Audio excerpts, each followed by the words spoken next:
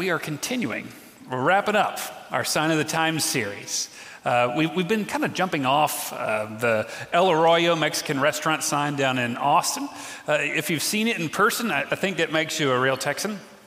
And if you haven't seen it in person, I don't think that excludes you because you've probably seen it online at least somewhere. It's been great fodder for memes and for funny quips because this restaurant has a unique gift and ability to put little things on their sign that are funny. They make us laugh and chuckle, but so many of them I've noticed, as with a lot of humor, it points to something deeper. And there's something under the surface. There's something worth digging into. There's truth that's pointed out there. And this one today, I think, has something for all of us. See, our sign today is this. It's okay if you fall apart sometimes. Tacos fall apart, and we still love them. Well, there's some truth in that, isn't it? You know, tacos are beautiful and wonderful things. We all love them. But the truth is that they're really messy, and when you eat them, you know, some of it falls out onto the plate, and you don't know what to do with it, and so you kind of have to get the extra tortilla and make the bonus taco out of the leftovers, or that's my favorite move, or you grab some chips and you have some impromptu nachos to finish it up. But that's kind of like life, isn't it? Life is a beautiful and wonderful thing. It's just incredible. We all love it. And yet, it's messy. Yet sometimes it falls apart, and we don't always know what to do with the pieces as they fall apart and lay where they are. And that's kind of what we're going to talk about today. But you know, that is all of us. That's universal. I was thinking back on some experiences where I've given myself, I'll just put it this way, I've given myself opportunities to fall apart and mess up, and that is way too numerous to run down the list, I guarantee you. But I was thinking back to Christmas in 2005. My wife and I had just been married for 2 years. This was early on, pre-kids, and we didn't have a big Christmas budget that year. I was, graduated college. I was working at a church and starting seminary, and she was doing student teaching. And while those both sound like lucrative careers, that did put our Christmas budget in a bit of a pinch that year. So instead of buying each other extravagant gifts, we came up with an experience, kind of a game to play. We gave each other $40 or $50, and we went down to Walmart, and we said, okay, we're going to set a timer, 30 minutes, run through the store and spend this much money on buying a little gift package for each other, and kind of put together a wonderful little package of gifts with what we can get, and we'll come back and we'll go to different registers at the same time and pay for them and kind of hide them from each other on the way home and go wrap them up and open them up on Christmas. Now that game is suited for her because she is a thoughtful gift buyer, but I have to tell you on the front end, I have to admit, that's not me at all. I'm horrible at buying gifts.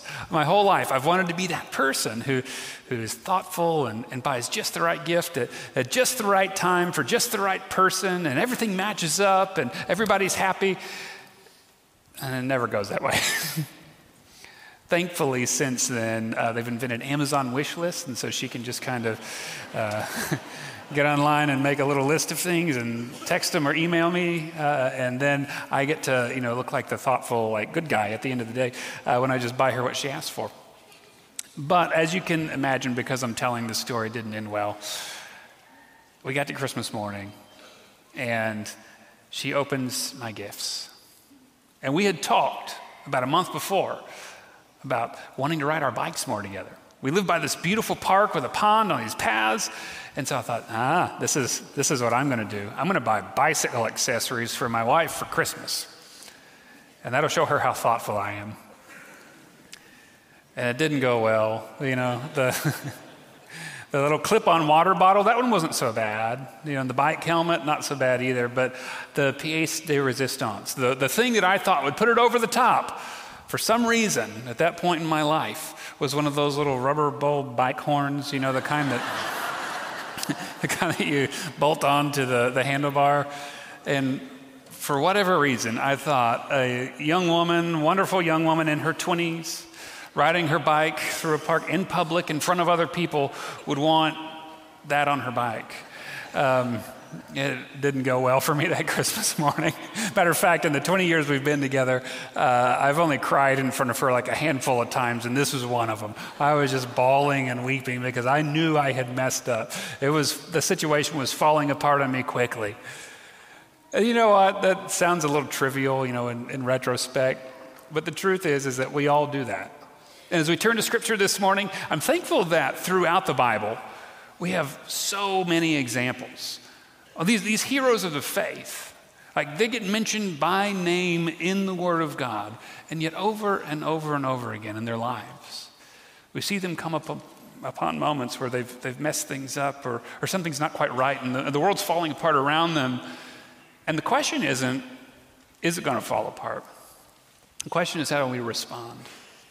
And so as we turn to 2 Corinthians this morning, we're going to be in 2 Corinthians chapter 12. We're going to read verses 6 through 10. So I'll give you just a minute to turn there if you're going to be there with me. Paul is writing the church in Corinth. These are people he knew well. He had been a part of the beginning of the church in that community, helping plant it. He was part of them as they continued to grow. He discipled them. He wrote to them. He cared for them. He encouraged them. He helped give them hope. He even corrected them a few times and helped them get their feet back on the path when they kind of messed things up here and there. And close, tight relationship with them. These are people he loved. They loved him. And when he's writing them here toward the end of his ministry, he gets a little vulnerable. And he talks about this part in his life where things are falling apart and he doesn't really enjoy this experience. And he mentions it to them, not in the spirit of, woe is me, look how, my misery loves company kind of thing. Instead, he mentions it to them because it's a teachable moment for them, and it's a teachable moment for us. How do we handle it when life falls apart? In verse 6, he writes, "But if I wish to boast, I will not be a fool, for I will be speaking the truth. But I refrain from it, so that no one may think better of me than what is seen in me or heard from me, even considering the exceptional character of the revelations. Therefore, to keep me from being too elated, a thorn was given me in the flesh, a messenger of Satan to torment me, to keep me from being too elated. 3 times I appealed to the Lord about this, that it would leave me. But he said to me, my grace is sufficient for you, for power is made perfect in weakness. So I will boast all the more gladly of my weaknesses, so that the power of Christ may dwell in me. Therefore I am content with weaknesses, insults, hardships, persecutions, and calamities for the sake of Christ. For whenever I am weak, then I am strong." Paul touches on the subject of boasting quite a bit in his writings. We can't go into all of it and the many different various places that he mentions it, but I'll kind of summarize it for us today.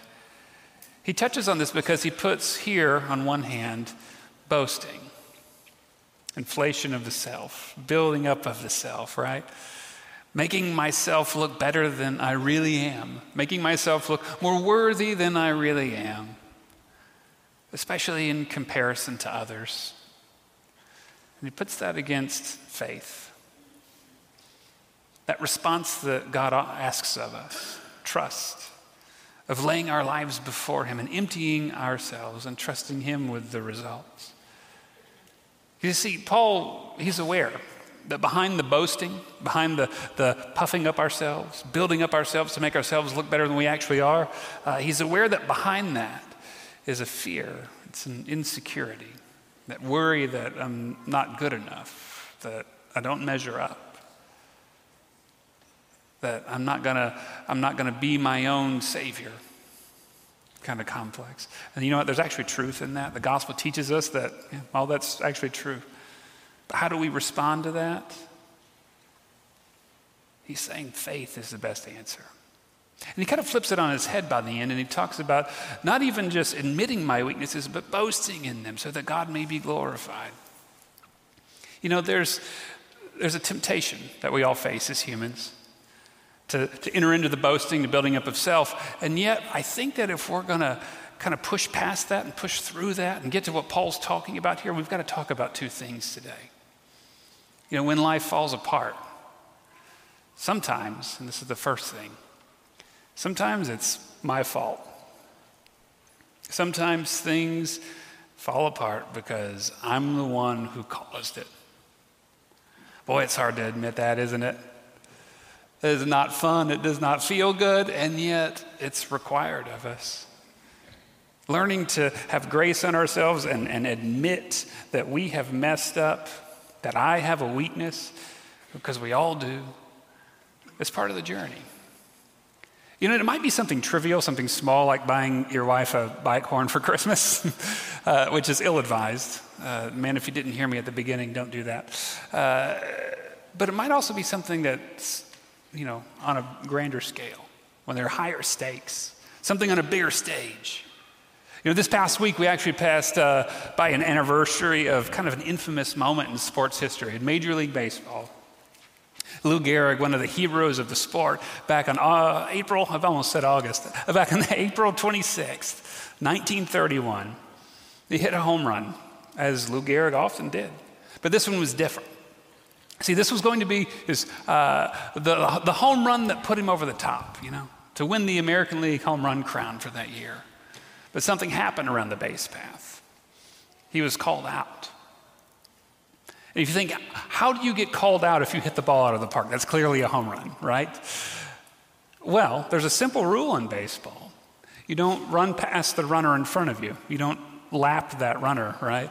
Or you'll get called out. Oh, it's such a basic rule.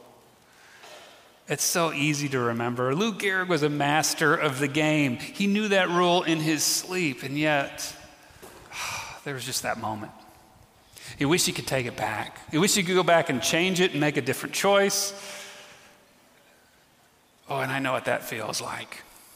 You just wish you could go back and make a different choice. Just change that one moment in the past so that the outcome would be better.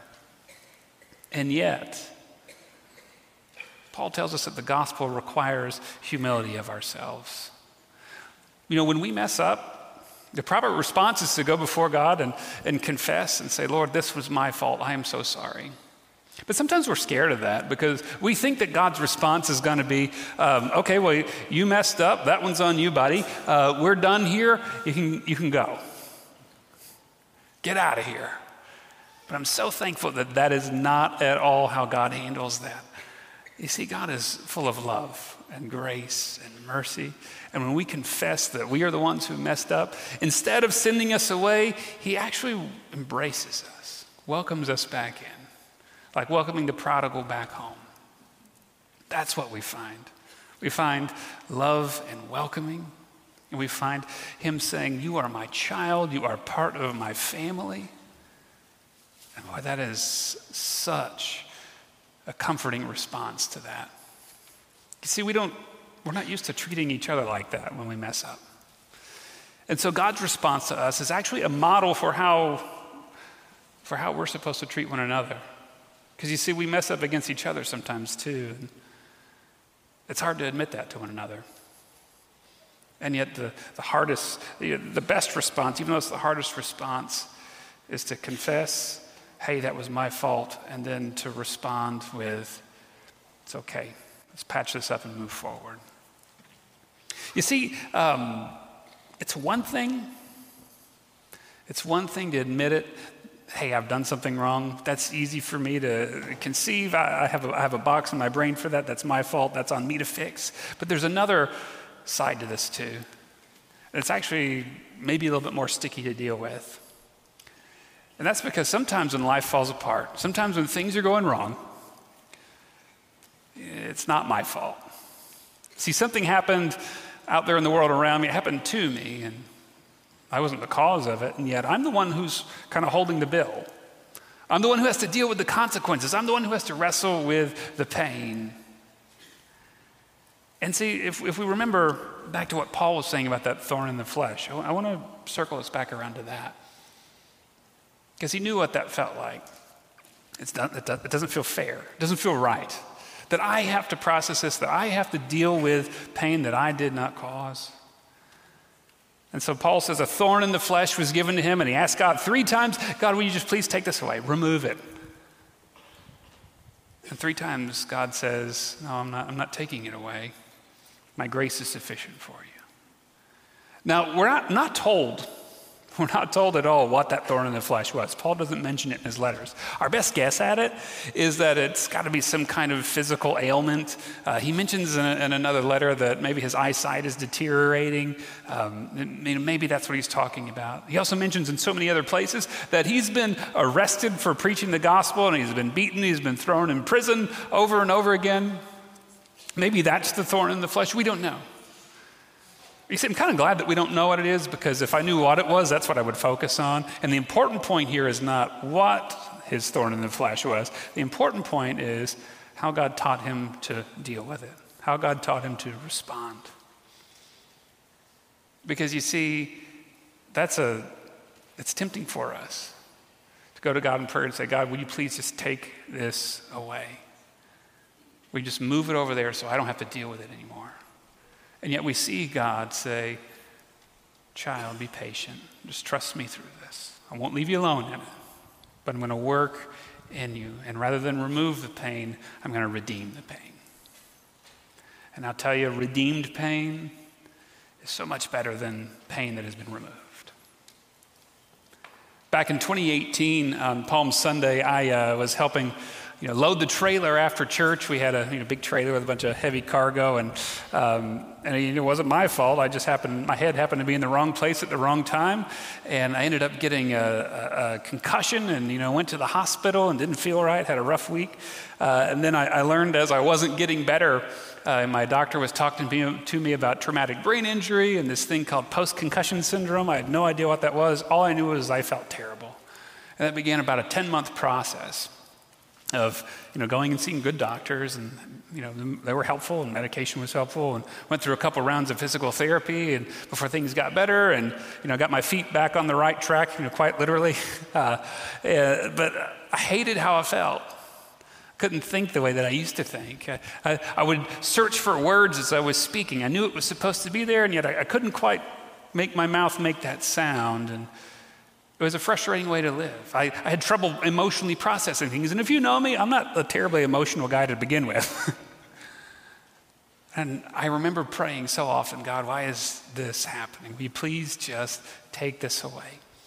Will you come in and just take it away physically, but also, Lord, just do some surgery on my heart, some emotional and spiritual surgery, and take all of this baggage away. And if you'll just stuff it out of sight, that'd be great. Thank you. And God's response was much like that to Paul's. Like, just, all right, son, take a deep breath and be patient. I'm at work in this with you. And I'm thankful. I'm thankful that we serve that God who is the shepherd of Psalm 23, who even though we want him to lift us out of that valley of the shadow of death, instead he says, you know what, I'm in it with you. I'm walking it with you. There to guide, there to comfort, there to give peace in the midst of the storm.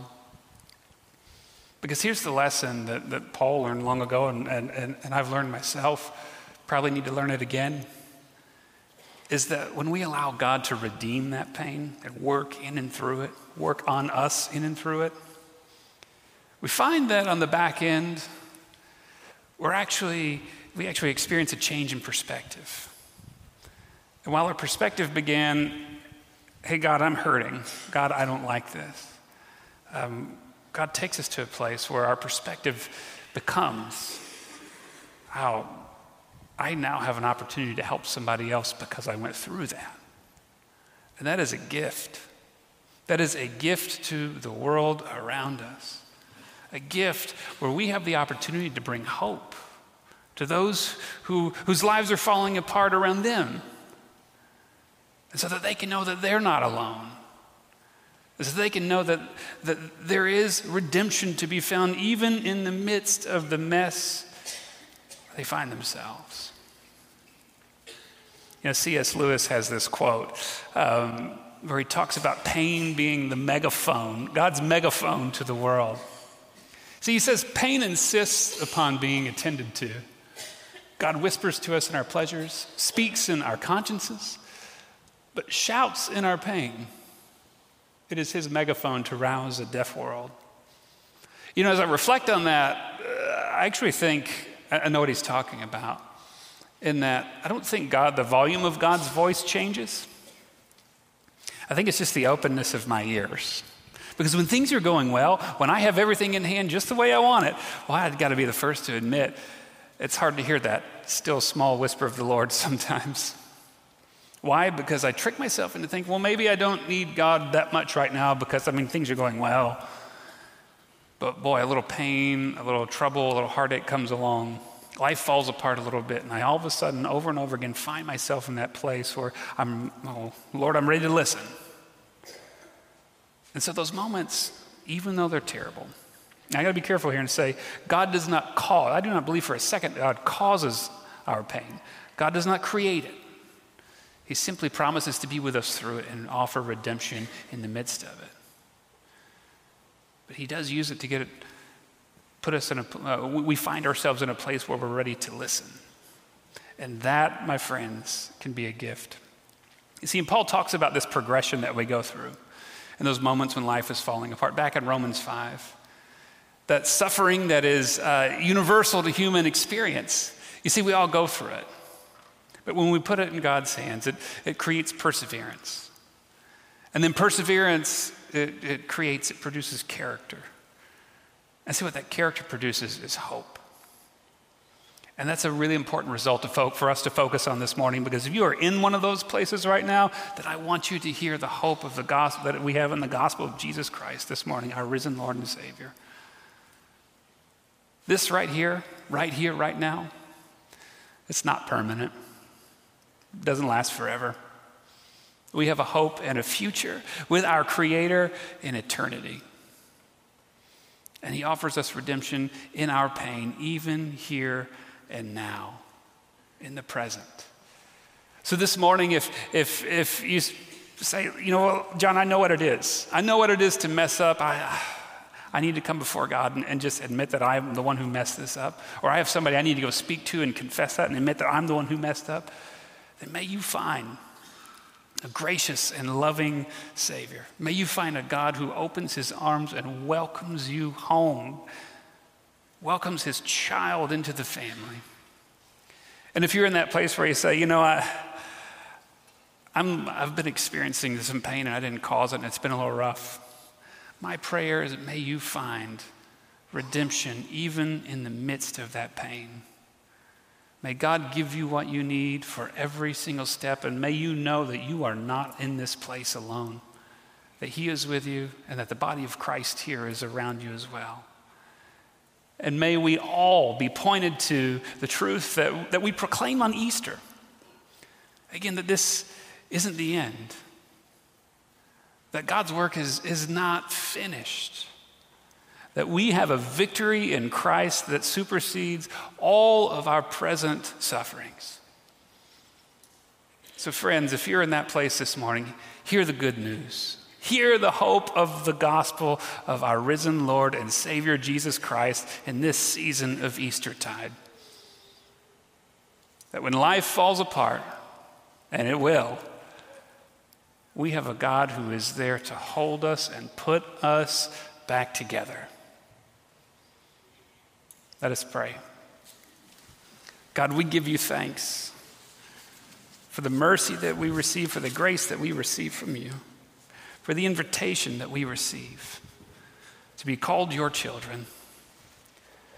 And Lord, as you know, you are aware of every place that we are all the time. Lord, life is hard sometimes. Sometimes we're the ones who mess up. Lord, when that happens, help us to be humble and come before you and confess that. Help us to find the grace that we so desperately need at your feet. Help us to trust that you are good and loving and that you want to restore us. And Lord, for those of us who are going through a season where life's falling apart and it's something that's happening to us and it feels out of our control, Lord, may you speak peace into our hearts this morning. May we trust that you have in mind to redeem not just us, but the pain that we're going through, so that an outcome may happen, a mysterious, miraculous outcome where the world is pointed to you. Lord, we lay all that we have before you this morning. We pray this in the name of Jesus Christ, our Lord and our Savior. Amen. Thank you for joining us. Please make sure to rate, review, and subscribe so you don't miss new releases. We'll have new podcasts coming out all the time. Be sure to check us out online at whiteschapelumc.com. Please download the WC Life app and follow us on social media to stay up to date with all things WC.